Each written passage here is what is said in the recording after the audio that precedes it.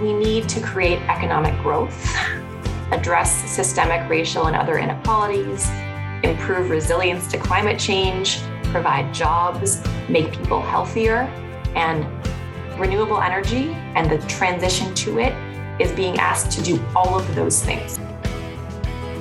Welcome to Growing Impact, a podcast by the Institutes of Energy and the Environment at Penn State. Growing Impact explores cutting-edge projects of researchers and scientists who are solving some of the world's most challenging energy and environmental issues. Each project has been funded through an innovative seed grant program that is facilitated through IEE. I'm your host, Kevin Slyman. On this episode of Growing Impact, I speak with Emily Rosenman, an urban and economic geographer who researches the connections between finance, urbanization, and inequality. We discuss her seed grant project titled Energy Retrofit Policy and Programs in Low-Income Housing Markets, Implications for Energy Equity in Cleveland, Ohio. Through this project with her collaborator, Esther Obonio, she is investigating what an energy transition could look like in a city where there's a lot of segregation, low-income people, and rental housing. Today on Growing Impact, we have Emily Rosenman, and we're going to discuss her research on affordable housing and energy. Welcome, Emily, to Growing Impact. Thanks. It's great to be here. Could you just give a brief overview of your project and describe maybe some of the goals that you're looking at? Sure. So the project is looking at the drive to decarbonize buildings in Cleveland, Ohio. And Cleveland has, like many other cities, put forward for itself some pretty ambitious energy goals around clean energy. So by 2050, Cleveland is trying to switch to 100% green or renewable energy. And I'm coming at this as a social scientist who's done a lot of work on housing in Cleveland, but doesn't know a lot about energy. So that's why I'm working with my collaborator, Esther Obonio, to understand, the actual, what do you need to do to decarbonize all these buildings? What are the technologies? And then I can contribute to the project information about how do we finance housing, especially in Cleveland, where there is a lot of rental housing and a lot of low-income people. So the question or the project is really asking about that. In this city, which like many cities is segregated, has a lot of low-income people, has a lot of people living in rental housing, what does an energy transition look like in that kind of situation? Could you explain the inspiration that prompted this project? Sure. So first, as the impacts of the climate crisis are starting to unfold all around us, I don't think it's possible not to see the connections between energy, environment, and social justice. So the fact that we have in many ways ignored the social justice aspects of how we power our lives and what we think is essential to live with, what our understanding of a good life is kind of what got us into this mess to begin with. So I'm a social scientist, and it's my job to think about this kind of stuff. But in recent years, I've seen a lot of natural scientists increasingly recognizing the urgency of the climate crisis and becoming more engaged in social justice debates. So I think people used to think that simply providing evidence about the science and impacts of climate change would be enough to change the trajectory that we're on, but it's becoming clear that this is not really the case. And that climate change is not so much a scientific problem as it is a political problem. And I think more and more scientists are recognizing this. And I'm really encouraged that an institute that supports research in energy and environment is also encouraging and funding research with explicit social justice concerns. So I hope this priority continues. And I also think it's the perfect thing for interdisciplinary research. And I'm working with Esther Obonio from the College of Engineering on these themes, which I can talk about a little more later. And then I think also thinking more specifically about energy and social justice. A big thing right now is talking about a green energy transition. Something like 40% of greenhouse gas emissions come from buildings. So we really need to decarbonize buildings. But of course, it's not just that simple. So there are all these questions like, how are we going to do it? Who is being asked to do it? And what resources do they have or not have to do it? So right now in the US and many places, it's mostly seen as a market problem So how do you incentivize people to switch to low or no carbon energy? But if the aim is to, build equitable and resilient and sustainable communities, a key question here is who is given the responsibility to build these communities, and which institutions control the conditions in which this is done, and then also who benefits or who gets left out or stuck with the costs. Could you explain how affordable housing is related to social justice? Yes. So first, I subscribe to the view that housing, good, affordable, stable housing, should be a human right. That's fairly basic. The problem is, in our society and in most capitalist economies around the world, housing is something that you have to be able to pay for in order to access it. So that means if you're going to have housing, you have to have money to pay for it.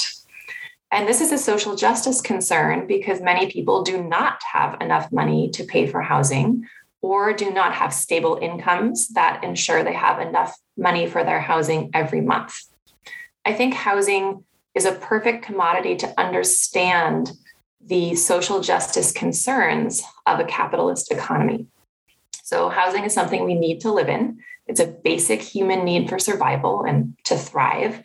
But we also treat housing as a financial asset.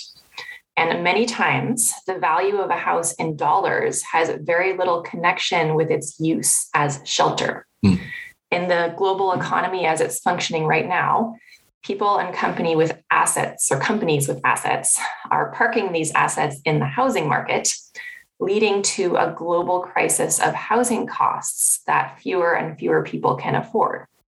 And we also live in a society where property rights are basically prioritized over almost anything else.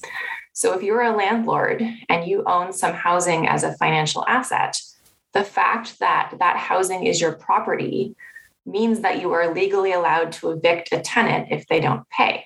And I think we can ask some really big questions about the priorities of our society when we look at it this way. So since we've organized our system in this way, it makes it really important to put in place programs, regulations, et cetera, to keep housing affordable for low-income people and even moderate-income people these days.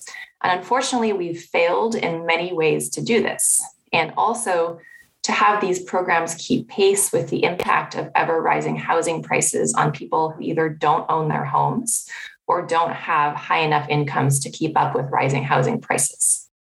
What is the link between affordable housing and energy? The theory in the affordable housing world in relation to energy is that reducing energy costs are going to make housing costs less in general. So your shelter costs and the cost of powering your home should be reduced. And also that if you have green energy, you're going to have better health outcomes for tenants and people in housing, which are going to lead them to be better able to work and to thrive and to afford their housing. And so this kind of really big theory that is connecting health, energy, and affordable housing has led to federal, state, and local initiatives to either reduce energy usage or to decarbonize low-income housing. And that's great. I think what's challenging, though, is the implementation because of the incentive structure and also what we were just talking about with the structure of landlords, private landlords owning all of this housing. So if you reduce the cost of energy in rental housing, it often doesn't benefit the landlord directly. Even if for people who own their homes and are trying to decarbonize, there are often huge upfront costs, and government programs to offset this are pretty behind where we need to be to really get going on decarbonizing residential buildings on a large scale. So I'm lucky, I own my home, I have a good university salary, and I'm facing this myself as I try to figure out, okay, how do I get my house off of fossil fuels? So affordable housing finance is a really huge industry. Basically, it started in the 1970s when the federal government stopped building public housing directly and started trying to incentivize the private market to do this. So now they need to both continue to incentivize construction of affordable housing, which is often done through tax credits and rent subsidies, and also try to get this housing to be low carbon or green. And so now you're looking to the private market to do all these different things, and you need to figure out like the incentive structures that are going to result in what you want to see. And there has been some success in doing this. So a lot of affordable housing development that's going on now is green and LEED certified and really brings these things together. But the problem is it's not able to happen at a large scale because of everything that has to come together just to get one, multi-family rent subsidized building built is so many things. And so adding, reduced energy use or reduced energy costs into the equation is even more challenging. So putting these things together is sort of the tricky thing at the moment. Why was Cleveland chosen as your project's focus? So Cleveland is a place with very high levels of racial segregation and social marginalization of racialized neighborhoods, and also a high rate of rental housing in those areas, and also pretty old housing stock. So it's a city that had a really big industrial boom during the earlier part of the 20th century, and then went through that really familiar story of industrial decline and, jobs leaving the city and struggling to make that economic transition to new kinds of service economies and other things. So it's a city that's had housing problems for a long time. Then you get the housing crisis. And there's a lot of evidence about predatory lending that happened in Cleveland, which if you look at the geography of that, tracks with these racially segregated neighborhoods.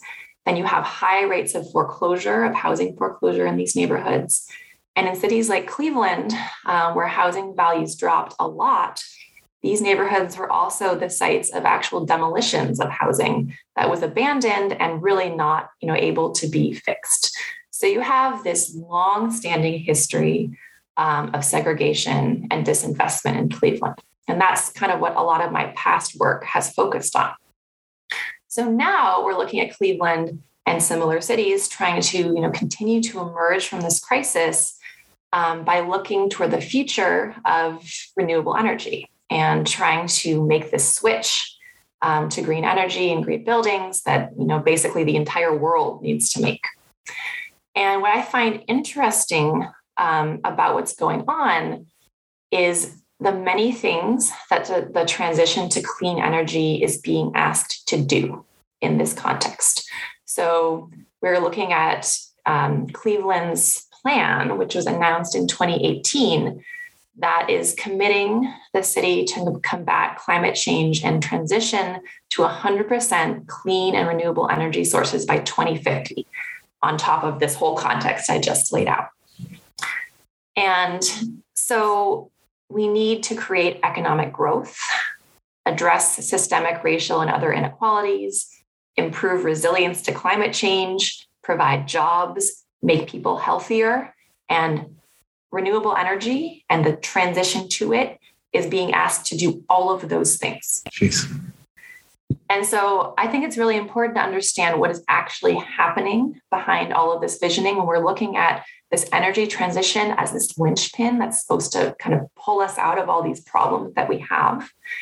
And also the very short cycles of city politics that are kind of doing this kind of planning. You have mayoral cycles and political cycles that are a lot shorter than the time it's going to take to make this transition. And that is, I think, a really important thing to look at. What's going on and how long do these various initiatives last? All this plan, 2050 green transition, there's going to be a lot of elections before 2050. There's going to be a lot of political changes. So we're trying to see, what actually has staying power, what programs are working, what programs are left by the side. There are so many questions to ask in a place like Cleveland. Why is it important to bring these conversations into the classroom? That's a really good question. So when I teach urban geography, we always have at least a week on urban sustainability. And we ask really fundamental questions about what does that mean? I think we all have a lot of inherited understandings of what sustainability is. We think like, green buildings, like riding your bike to work. all these kinds of things. And I think it's important for students to understand, what cities are doing in the name of sustainability. So, students learn about things like I just talked about, which neighborhoods are getting access to the bike lanes and the green buildings and which ones don't have trees. And to have them think really critically about what sustainability actually means in a city. And if you start to read all the different plans that cities are making around sustainability, they're often really connected to the new way we're going to do economic growth. And when we are living in a changing climate and an economy that is fundamentally kind of at odds with being sustainable, if we're looking at endless growth versus being sustainable, I think it's important for students to start to understand the contradictions that exist there. When, sort of like green energy, we look at sustainability as a thing that's going to solve all of our problems, but continue, to let us live the kind of lives that we're accustomed to living. So Cleveland, for example, in many of these programs that we're finding, they don't actually track energy savings. There's no attention or even trying to track like, you retrofitted your house. How much energy did you save?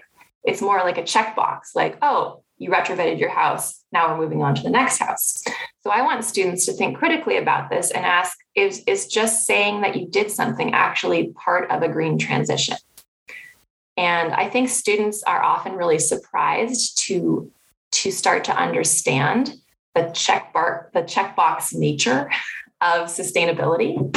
And it's kind of this interesting two-step process. First, they get disillusioned, but then they start to understand what can be changed. And I think it's really important to empower them in that ways, because the last thing that students need is just more depressing facts about how the world is going in bad directions. And so what I think is really can be transformative is for them to look at all this stuff and realize that we just made up definitions for what sustainability means, for what green energy means, for all these things, and that we can make up new definitions and new ways of doing it. And when they realize how social and thus contingent all of this stuff is, that they can be the ones to start giving it better meanings and to start making it, more equitable or more meaningful for the kind of world that they want to see. How will this project and others like it help bring equity to marginalized communities and people?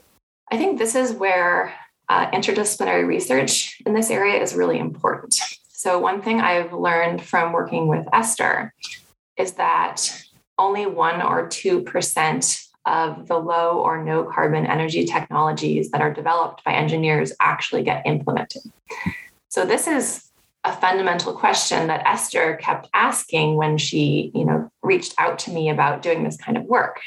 Engineers want to know why. They want to know, what do we do to get all these amazing technologies we're coming up with actually out there and actually helping the people that we want to help? Engineers are no different from the rest of us. They want to understand the social context of the work they're doing. They want to help marginalized people too. And there's this sort of disconnect between the technology and the implementation. So I hope that we can, make a tiny contribution to this question by trying to figure out the governance context of how you actually have a technology or a solution and how it's used, or, what are the impediments to it being used, or what are the things that happen once it's in the marketplace or in the world that you didn't expect to happen. And oftentimes, and this is, kind of my expertise, it has to do with the way that it's financed, because of the way we basically are looking to the private market to do all of the incentivizing of energy transition. And what I've learned from my work in affordable housing finance is when you try to use the private market and you're really focused on these incentives, you often lose the social goal. And I'm hoping that by doing this work, we can try to recenter the social goal of all these great technologies that we're coming up with.